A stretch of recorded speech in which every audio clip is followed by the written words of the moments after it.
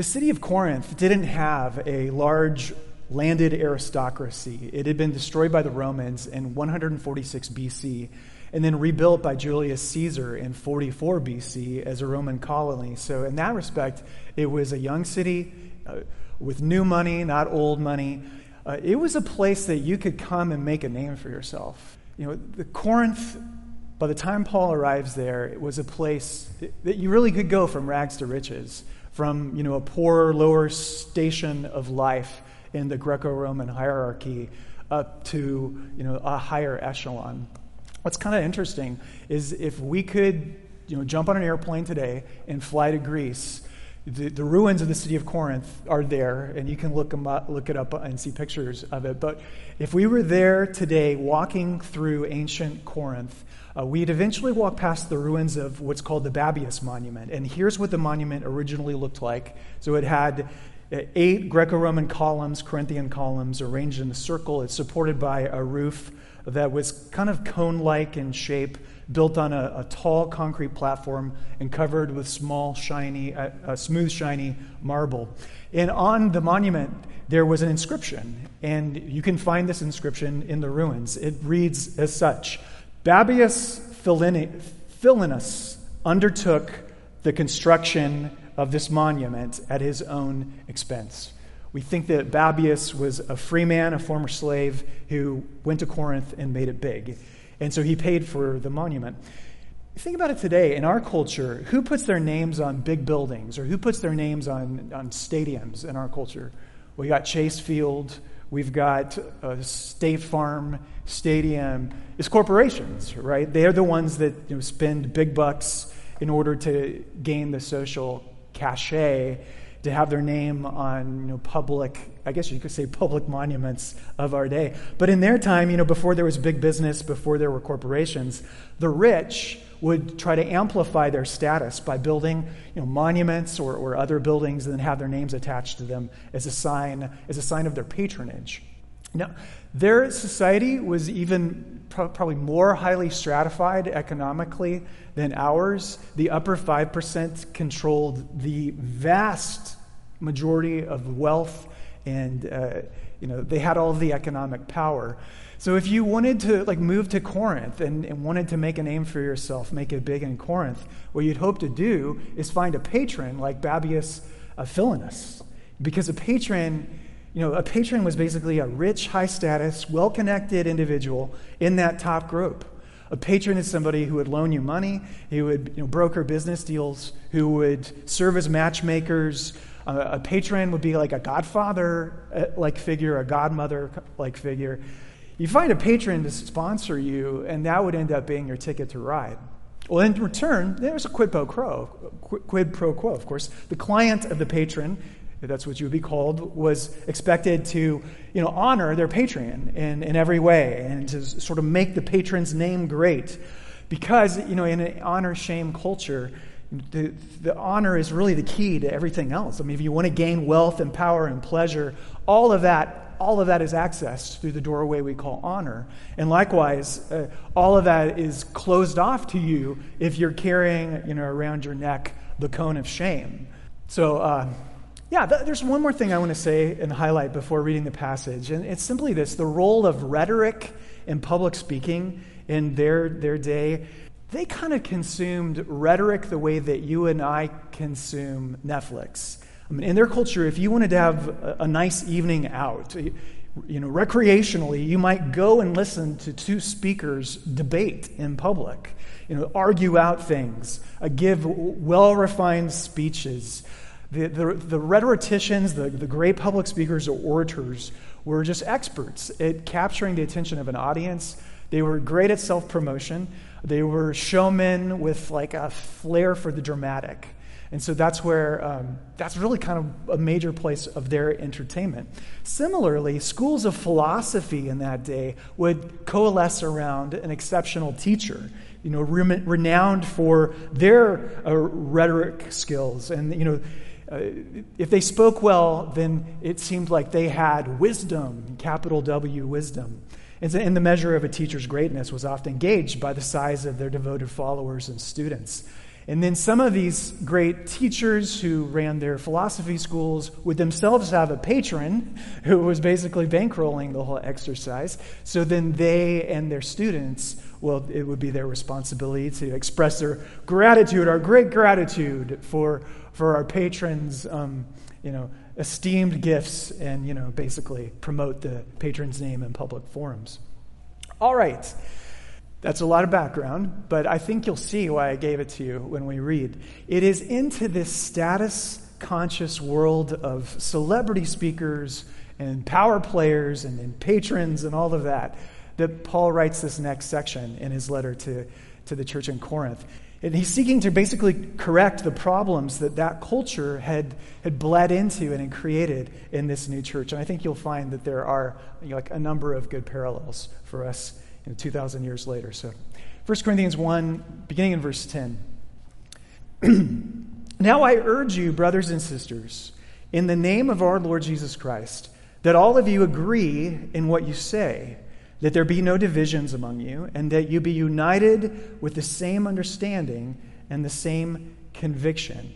So this is the principal appeal that he's making in this section. He says, I urge you to be united. You've got to be united. Now, is he urging here uniformity? Probably not, because given later in the letter, he ends up saying, it's okay if we have differences of opinion about food and how food is butchered and things like that. So he's not demanding that we all choose chocolate over vanilla. But he is saying that we should be united in the same mindset. We should be united. We should have the same values.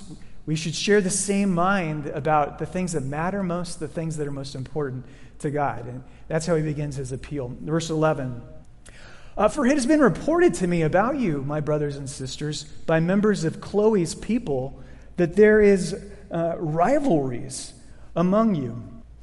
Chloe, we talked about her last week. She might have actually been a patron of the church in Ephesus. A church may have met in her house there. At the very least, she was probably a successful businesswoman who sent servants to the city of Corinth, and they were doing business on her behalf, and they came back to Ephesus where Paul was staying, and they end up reporting back to Paul, this problem that we've got going on in the church about, the rivalries that exist. Verse 12.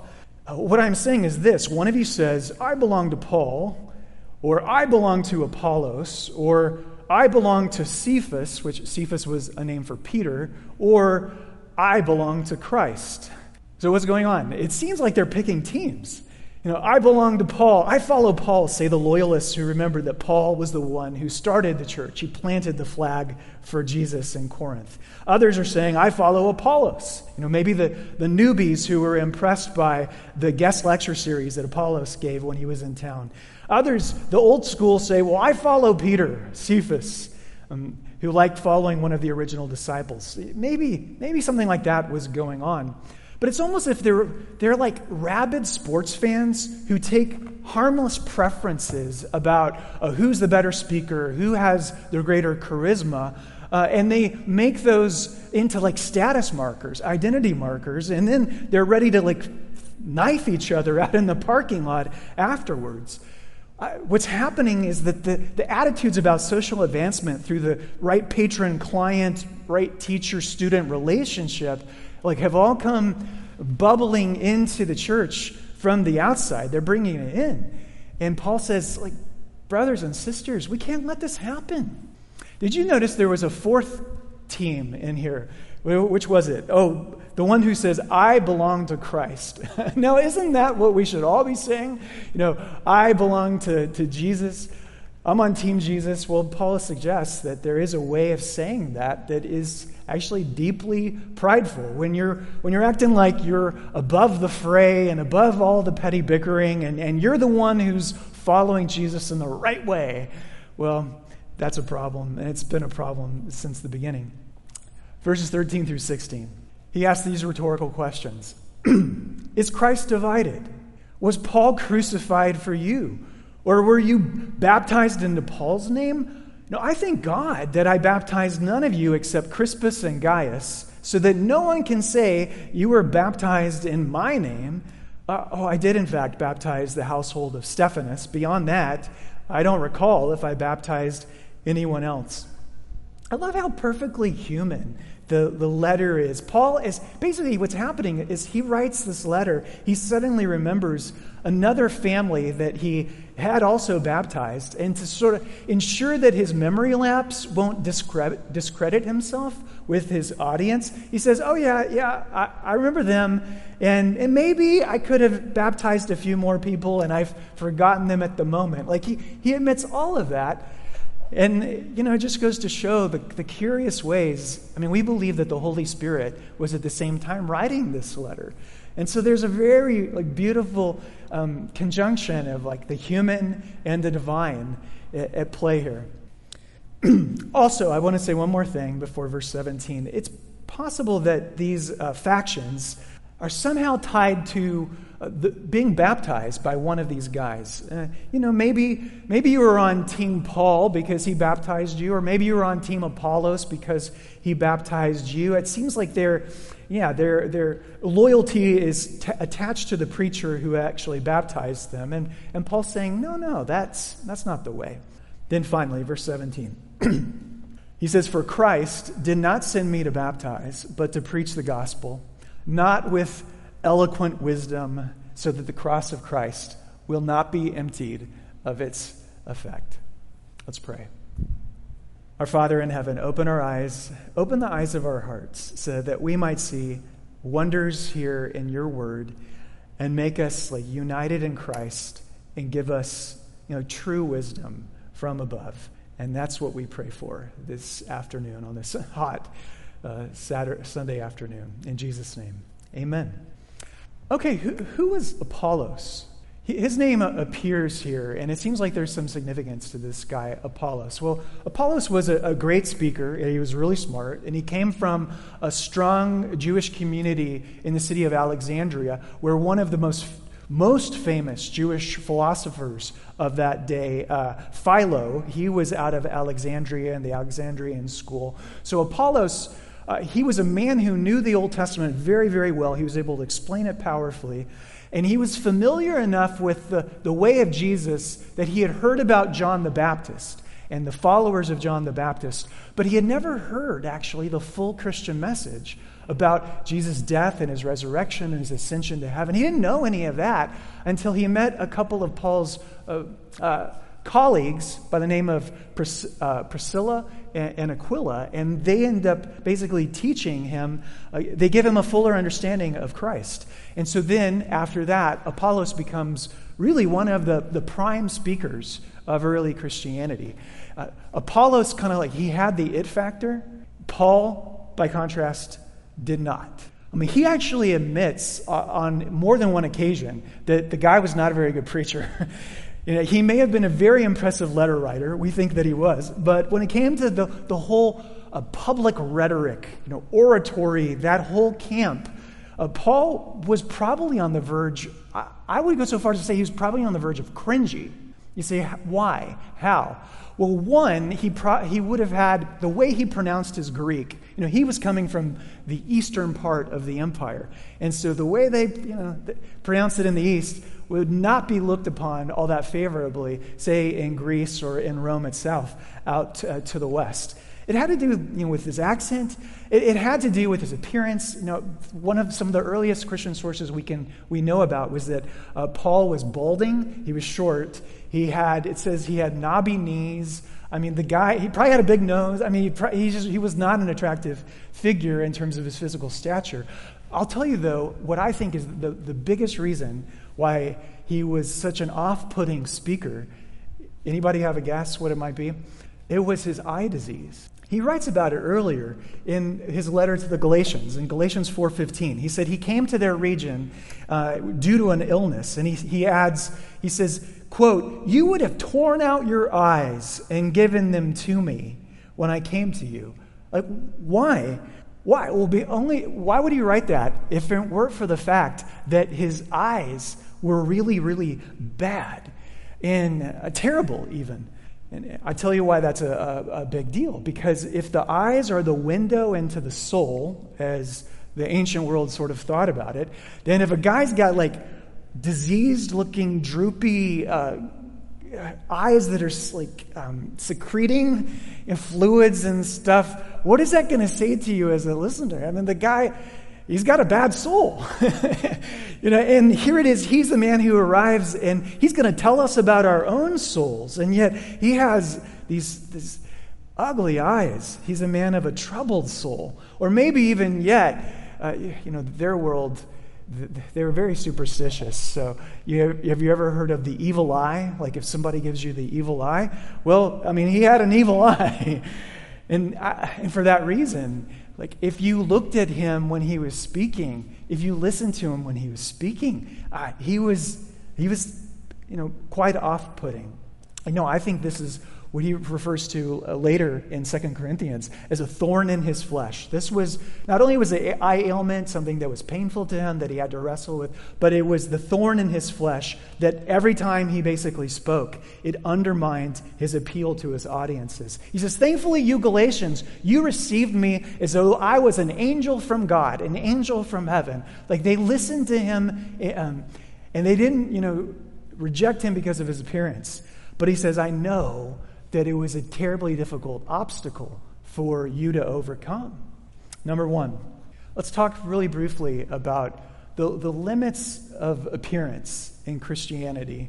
You probably have seen the same studies that I have, that the biggest advantage a person has, like if they're applying for a job, if they're trying to get a promotion, it's not their ethnicity and it's not their education. It's actually how attractive they are. Attractive people, the studies show, they're perceived to have higher levels of intelligence. They're thought, if you look good, you're thought to be more honest and trustworthy. People actually, if you are highly attractive, other people look at you and think that you are just like natively successful.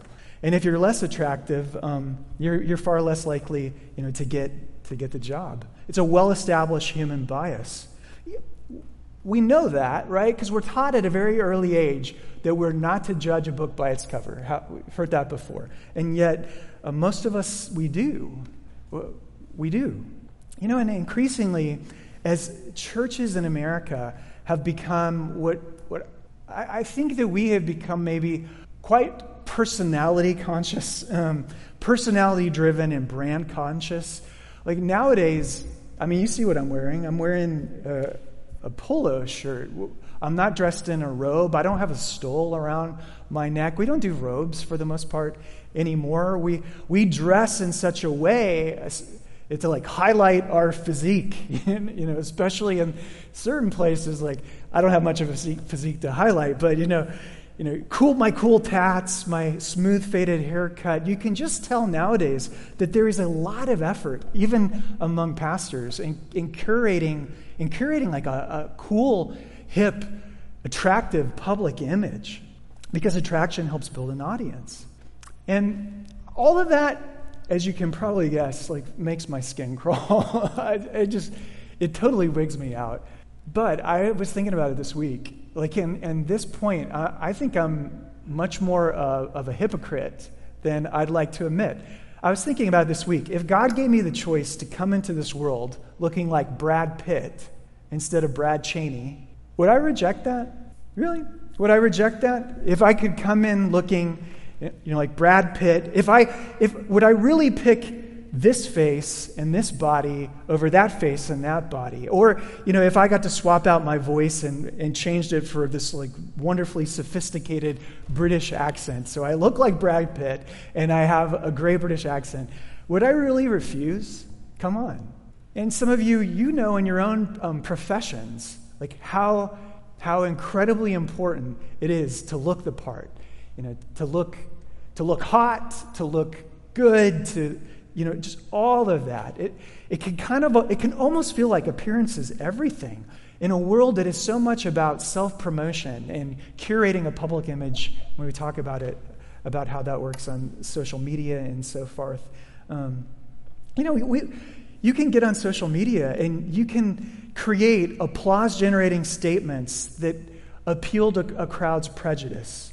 You can create statements that appeal to people's fears or to their pride. You can tell stories about yourself that highlight you as the hero, like that highlight your wit and your intelligence, or how sacrificially committed you are to some righteous cause.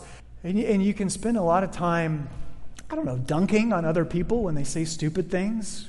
When somebody says a really dumb thing, you can just quote tweet them and point out how dumb they are, and you can put them down. And the algorithm, the good old capital A algorithm, loves all of this.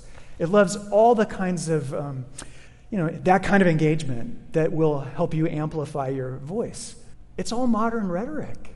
It's just ancient rhetoric with a kind of cruel modern twist. Does it help the gospel? Verse 17, look at that statement with me again. He says, Christ didn't send me to get baptized, but to preach the gospel. Here it is, right there. Not with eloquent wisdom, not with great rhetoric. He says, I'm not the great orator. The way that I look and I sound, it is a hindrance. And I know that. And I know that I don't have the it factor. And yet he regards that as a good thing, because he says, so that the cross of Christ will not be emptied of its effect. Paul actually regards that as a good thing, because he doesn't want people to come under the spell of him. He wants them to come under the spell of, to be drawn by the power of the sacrifice of the cross. And so it's not about the pastor. It's not about the pastor. It's about the cross. At least that's in his calculus. That's how he sees it. Number 2, the problem with celebrity. I wonder if you would agree that, I've heard this statement made before, see if you agree with it or not, that the church in America is uniquely personality driven. Is that true? Yes or no? I don't really know the answer to that question, because I'm not familiar enough with the global church. I don't know what the church looks like in Asia or Africa, Latin America very well enough to say if we are somehow uniquely personality driven. I suspect if we went to Europe today, the European pastors, that they're maybe not as status conscious, as appearance conscious as we are. I don't think it's a good thing to whatever extent it exists. In fact, I think there's actually a real danger of celebrity pastors. And I just wrote down 5 quick thoughts on this because I thought it was appropriate here. And you don't have to write these down, but I just thought it would be easier to number them. The whole phenomena of, you know what I mean by celebrity pastors, the names that everybody recognizes, there's some weakness to that model. Number 1, it's bad for the pastor because when fame goes to your head, and then you end up crashing and burning, which happens quite frequently, it seems like, it severely damages the church's witness and credibility. And we've seen that again and again when a celebrity pastor just flames out. Sometimes probably it takes a certain kind of narcissistic personality type to get yourself to worldwide celebrity status. And those guys, they end up flaming out, and it really harms the church's credibility. Number 2, the other problem I see is celebrity pastors' voices are the ones that get amplified in society. And so it can feel like they're uniquely speaking for the church when they don't. They aren't. And then when they say something particularly unwise or stupid, it can sound like they're saying that for all the rest of us as though we agree, and we don't. Number 3, it's interesting. When Martin Luther found out, when he heard that his followers were, for the first time back in the 16th century, his followers were being called Lutherans, he was so mad, he said this. He said, "What is Luther? How did I, a poor stinking bag of maggots that I am, come to the point where people call the children of God by my evil name?" He was so appalled by it. Yeah, I think that any naming like that is deeply problematic because, the whole thing of Christian celebrity is it's an oxymoron. There's only one Christian celebrity, and his life ended in abject humiliation on a cross. There's only one name to be celebrated, and it's the name that washed others' feet, that walked among the poor, that did not own a home of his own. a man of sorrows, well acquainted with grief, a man who said that no servant is greater than his master. But as long as we have church models that are based on gathering crowds around a great speaker on a stage, then we're going to probably end up prioritizing the wrong things. We'll prioritize style and charisma, over character, and that's a terrible bargain to make. Number 4, in the church circles that I run in, the celebrity pastor's name that gets mentioned the most is my favorite pastor, is Tim Keller, right? What about Tim Keller? And one of the things I appreciate about Keller is he really did take steps to try to avoid the celebrity status. I mean, he didn't write his first book until he was in his 50s. He tried to be in the background. And if you're not familiar with him, he ended up starting a church in New York City during a time when there were not many churches doing well there, and ended up doing extremely well. So yeah, in our circles, the name that you're most likely to hear on a Sunday in a sermon is Keller's. And you know that I'm a huge Keller admirer and fan. But one of the problems is when we attach to someone and say I follow Keller, I belong to Keller, or who's your guy or gal? I belong to C.S. Lewis. Or when we do that, there is a tendency to almost make every passage sound, every sermon sound like it's the same message again and again, full of Tim Keller-isms or full of C.S. Lewis-isms. No matter what the passage says, we end up interpreting it through the lens of that's my guy or that's my gal. On one level, I get that. You say, well, don't we want to hear the same message again? Don't we want to hear the gospel again and again? Don't we want to hear Jesus again and again? Yes. And we always need Christ and the good news. But when I read the New Testament, one of the things that stands out to me is what a diversity of voices that exist in the New Testament. Each book sounds remarkably different from the others. No two are identical.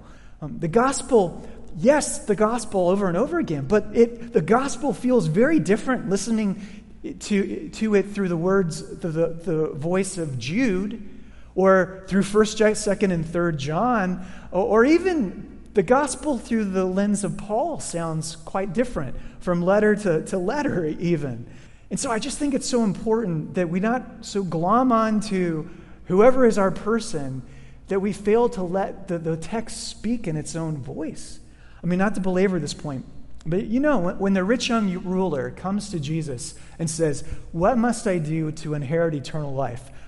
Notice that Jesus does not say, "Well, you are more wicked than you ever dare believe, and yet you are more loved and accepted in me than you ever dared hope." He doesn't Tim Keller him, does he?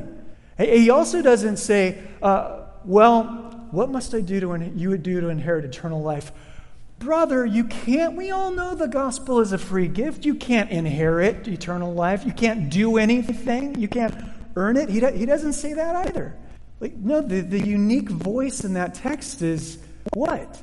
Is sell everything that you own and give it to the poor and come follow me. We've got to let the text speak.